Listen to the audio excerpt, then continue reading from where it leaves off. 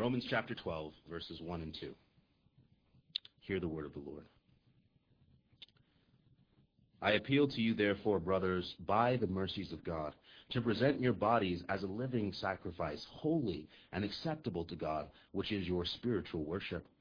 Do not be conformed to this world, but be transformed by the renewal of your mind, that by testing you may discern what is the will of God, what is good and acceptable and perfect.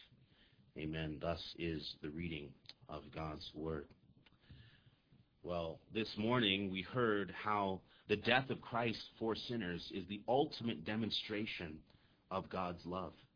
And we are the recipients of God's love and that marvelous demonstration of it in the death of Christ.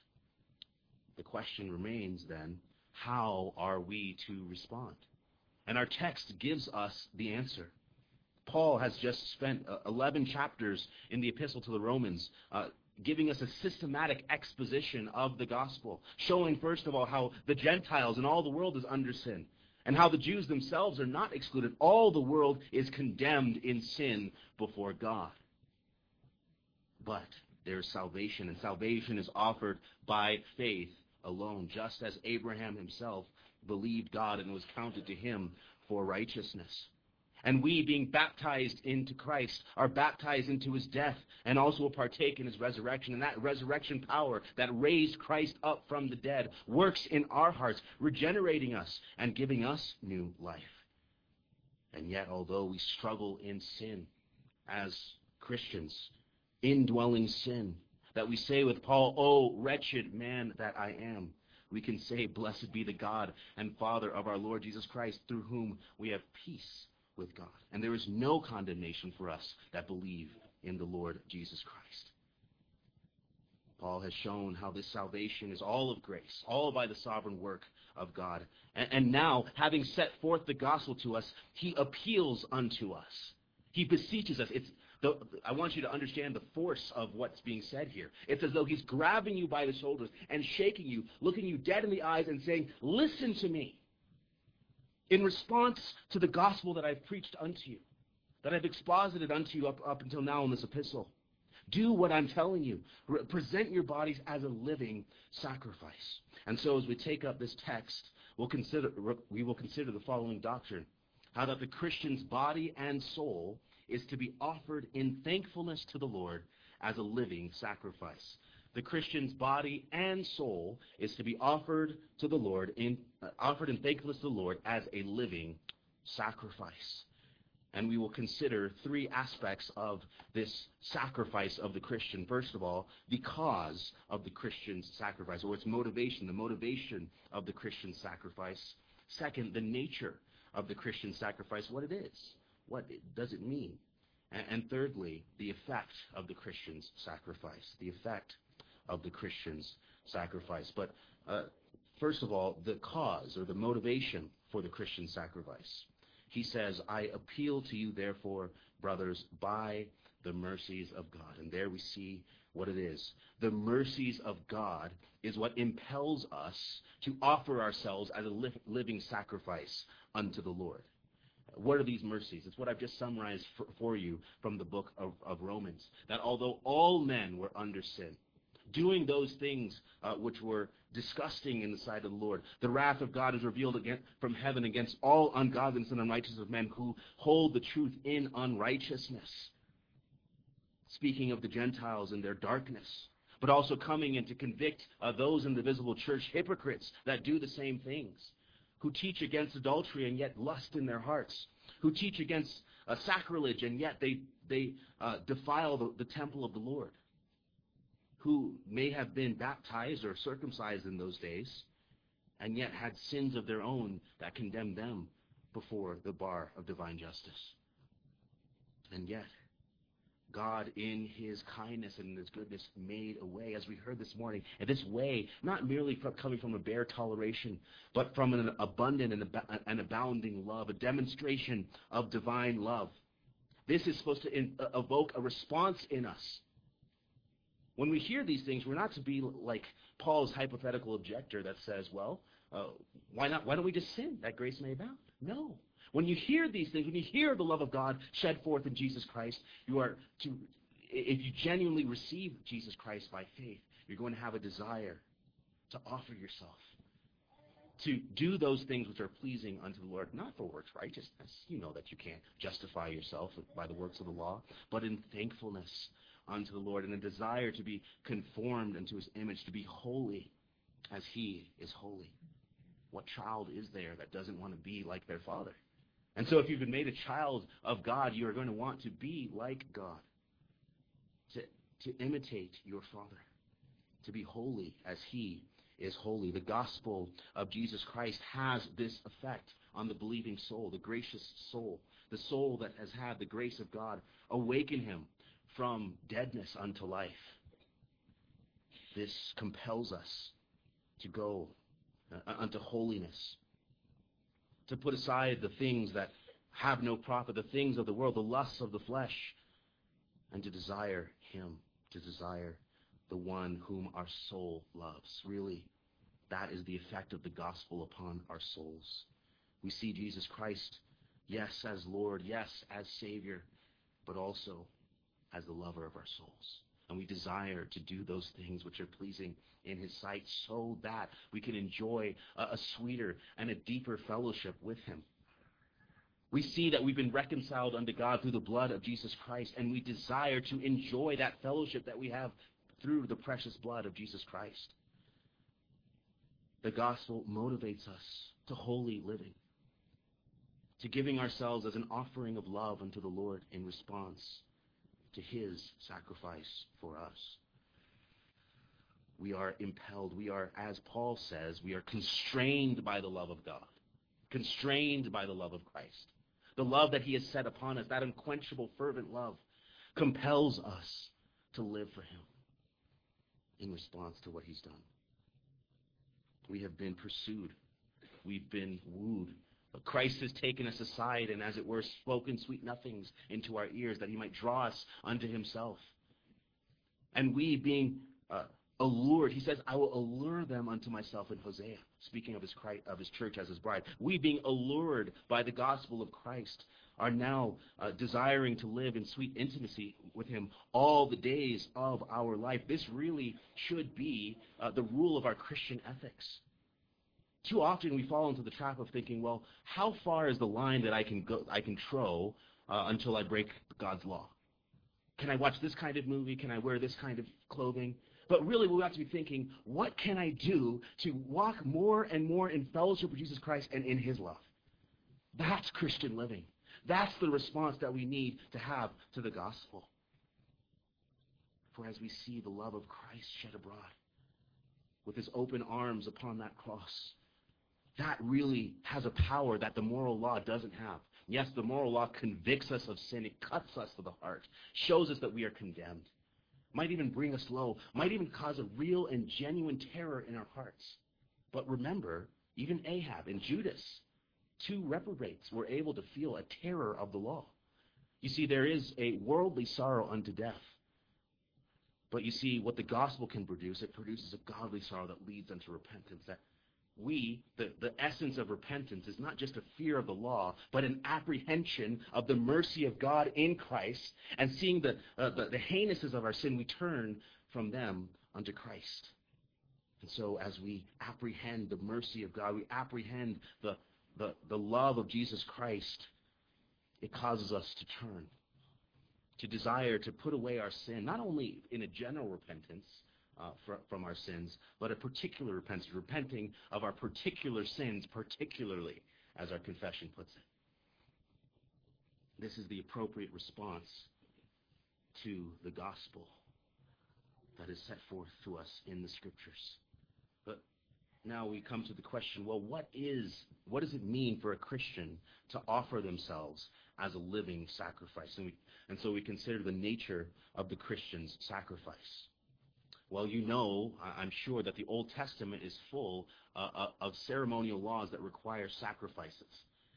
And most of these typified the coming Savior, Jesus Christ, the Lamb that was slain, all these sacrifices that were burned, and all of these things typify different aspects of Christ's atoning work. But aside from these burnt offerings for atonement, there were other sacrifices as well, free will and thanks offerings. And these actually speak and typify what we do as Christians. They typify our praise. As we read in Hebrews, we're to offer the praise of our lips unto the Lord. And as we see here in our text, we're to offer our bodies as a living sacrifice, not as though doing so is going to atone for our sins, but it's that thanks offering that we respond unto the Lord with in our thankfulness for the things that he has done for us. And so, see what the apostle says. He says, present your bodies as a living sacrifice, holy and acceptable to God, which is your spiritual worship. So we see immediately that we are to present our bodies. Our bodies belong to the Lord. The world says, my body, my choice. Wrong. Christ's body, Christ's choice. Your body belongs unto the Lord. And so you're to devote your whole body unto the Lord and to his service. As we read in Romans 6, we're not to use the members of our body, our physical body parts, as instruments of unrighteousness, but use them for righteousness' sake. Your hands ought to be running to do good. Your feet, your hands ought to be working righteousness. Your body belongs unto the Lord. He that is joined unto a prostitute is one flesh with her. And so he sins against his flesh. But he that is joined unto the Lord is one spirit with him. And so we, body and soul, belong unto the Lord Jesus Christ. And we're to devote our whole lives unto him. We're to be a living sacrifice. We're to live as Christians. Really, this is what the Gospels put in another way. They say that we are to live in self-denial, picking up our cross and following Jesus, denying ourselves, not living in a way that's selfish, self-oriented, but a way that is Christ-oriented, a way that thinks of how to glorify Christ. When you take up your dinner, when you pick up a glass of water to drink, what's on your mind ought to be glorifying Christ. Yes, you see, this duty of offering ourselves as a living sacrifice is all-encompassing. It affects not only how we come to worship, but even how we eat and how we drink. Everything that we do ought to be for Christ's sake, for his glory. Do all to the glory of God. And so the nature of the Christian sacrifice is to devote all aspects of one's life unto Christ. You're not to compartmentalize your life and say, well, I'm a Christian on Sunday in the pew, but when I'm with my friends or my coworkers, I put that aside. I don't want to offend anybody after all. No, offend them if you must. Be a Christian at all times. So whether you're a software engineer, whether you work at the grocery store, do it for the glory of Jesus Christ. Do it in thanksgiving unto God for the work of the cross that has saved your soul. We are to have, as the scriptures say, a faith that works by love. A faith that works by love. A faith that believes the gospel and with a love to God desires to do good works. Again, yes, our good works aren't meritorious. They don't save us. But Ephesians chapter 2, we are created, we are purposed for good works in him. And really, they are good works in Christ. They're not perfect works according to the standard of the moral law, absolutely not. But according to the gospel, wrought in the sincerity of faith and cleansed, although they're imperfect, cleansed by the blood of Christ, they are pleasing and acceptable for Christ's sake in the sight of God. And we are to desire to have our lives devoted unto God in good works. Toward the end of the gospel of this book in Romans, Paul speaks of a couple that had addicted themselves. One translation renders it, addicted themselves unto hospitality. They were addicted to the good work of hospitality. We ought to be addicted unto good works. We ought to be addicted to showing hospitality to the saints. Addicted to the scriptures, addicted to prayer, addicted to public worship, addicted to the fellowship of the saints. These things ought to consume our hearts and our minds. We ought to be like that lovesick schoolgirl that can't stop thinking about her crush. Well, we ought to be the lovesick bride of Christ that can't stop thinking about her beloved. And as we do so, this gives us a motivation in all that we do. Just like the man that might hate his job and just goes to work just to feed his family And when he's slugging through the long day, he's just thinking, I've got to feed my wife, got to feed my kids, got to put a roof over our heads, and it gives him a motivation. Well, each and every moment of the day, whatever we're going through, even if we're suffering, we can think, I'm doing this for the glory of Jesus Christ. I'm doing this in response to the one that loved me and gave himself for me. It's an all-encompassing sacrifice. Our whole life is to be devoted unto the Lord as a living sacrifice. Sometimes we can fantasize about laying down our lives as martyrs. Oh, the LGBT movement is going to come for us, and the government and all these things, and yeah, sure, I'm going to lay down my life, blah, blah, blah. What about living your life as a living sacrifice each and every day? If you can do that, if you can be faithful in that, then surely you'll be upheld on the day of greater things as well. We are to be a living sacrifice, devoting our bodies unto the Lord. But note, verse 2 also requires of us a renewal of our mind. Do not be conformed to this world, but be transformed by the renewal of your mind.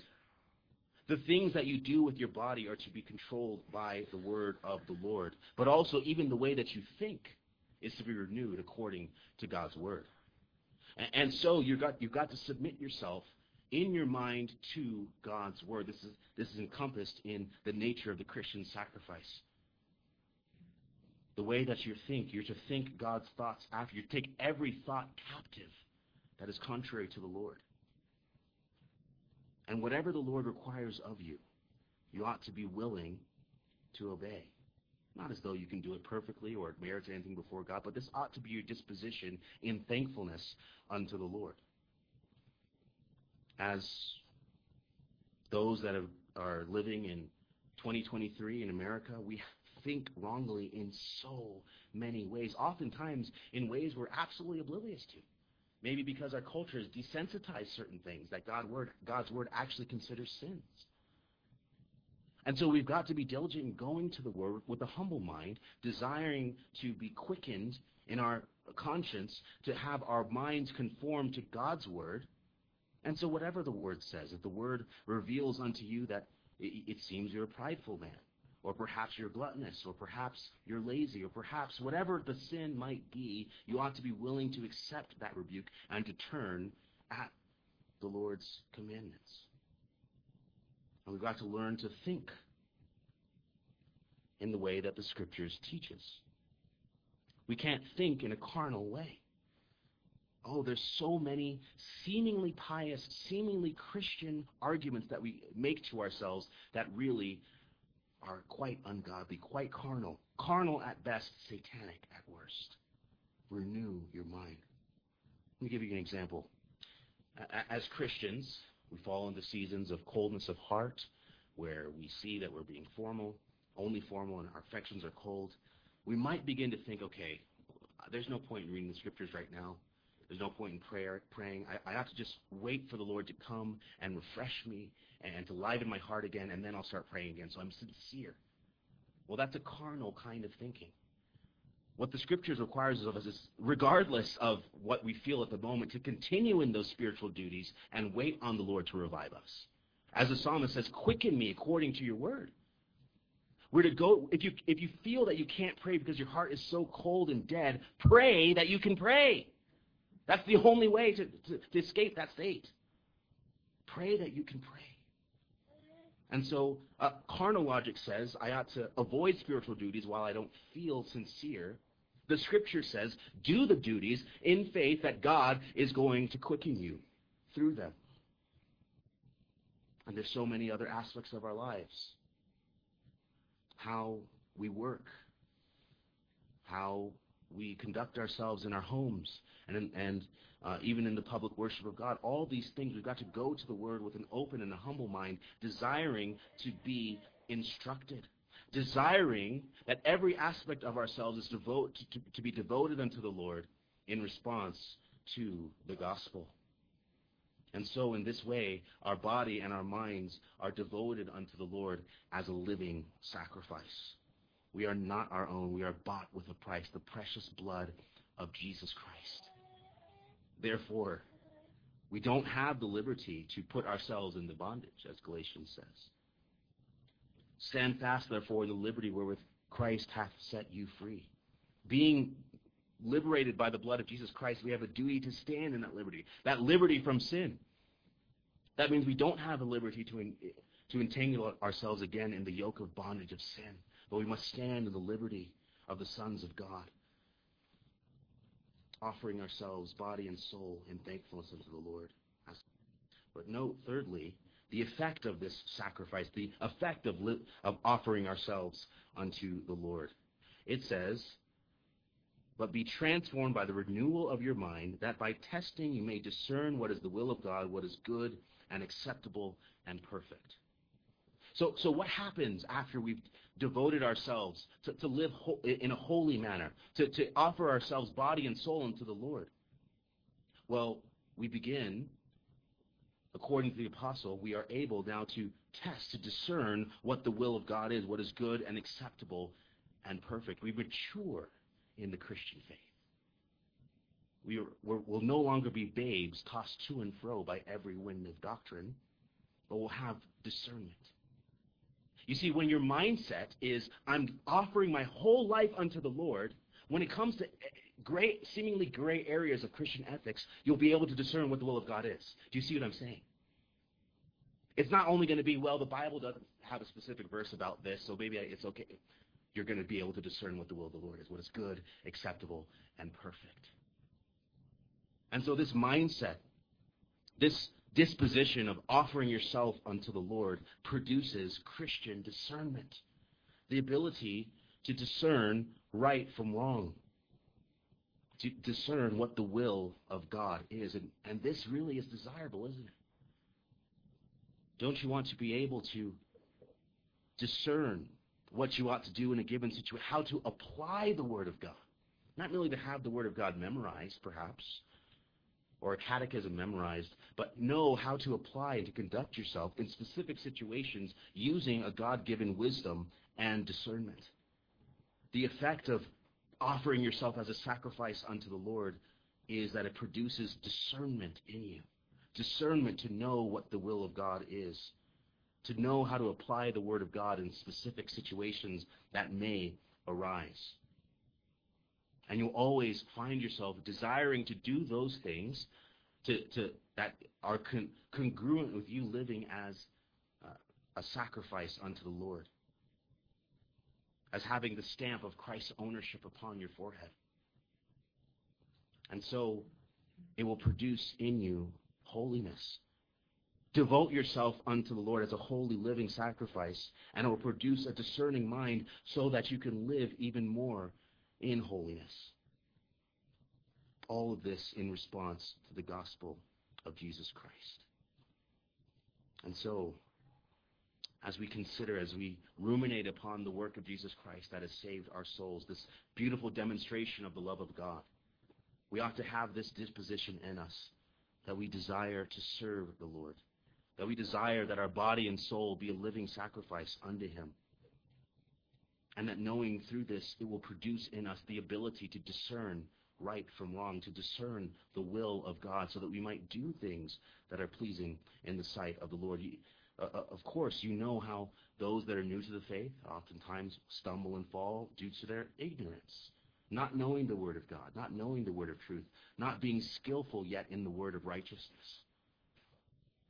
So if you desire to grow in the knowledge of the Lord Jesus Christ and conformity to His image, have this disposition in yourself of offering yourself as a thanks offering unto the Lord. And this really is the only appropriate response to the gospel. We've seen and we've heard that we've been redeemed, though we were wretched, wicked sinners, born in the same corrupt, guilty state and inheriting the same corrupt nature as Adam, and even from our mother's womb going forth and committing our own actual sins. And yet God, in His abundant love, saved us, shedding abroad His mercy and calling us out of darkness into His marvelous light. And in this, not only we didn't just get a get-out-of-hell free card. No, rather we've gotten access into the unsearchable riches of Christ, so that everything that Christ has is ours. We are joint heirs with Christ, adopted sons of the living God. And so we ought to desire to live like it, to live, to walk in Christ, to walk in the Spirit, that we should not fulfill the lusts of the flesh. And really, as the Apostle Paul says, the love of Christ constrains us. It's one thing to try and do what's right out of the sight of the terror of God's law and fear of his wrath. It's another thing entirely to do so in response to the love of Jesus Christ. That really is the ultimate motivation. That really is what's able to work in us what the law cannot do. For Christ not only gives the command, but also gives the ability and the grace to do those things which he commands. And so in love and thankfulness unto him, let us offer ourselves as a living sacrifice. Let us pray. Our Father in heaven, we have seen what glorious things you have wrought in Zion in sending forth Jesus Christ to die for sinners such as we.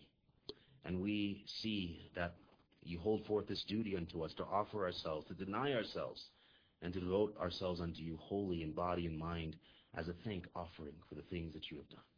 We pray, O God, that you would quicken us unto this duty, that you would cause us to walk in your ways, and fill us with your Spirit, that we might indeed discern what is the will of God, that which is good and acceptable and perfect.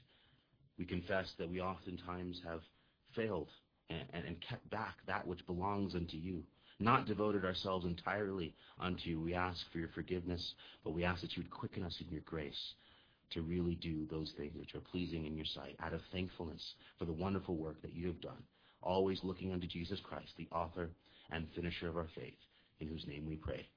Amen.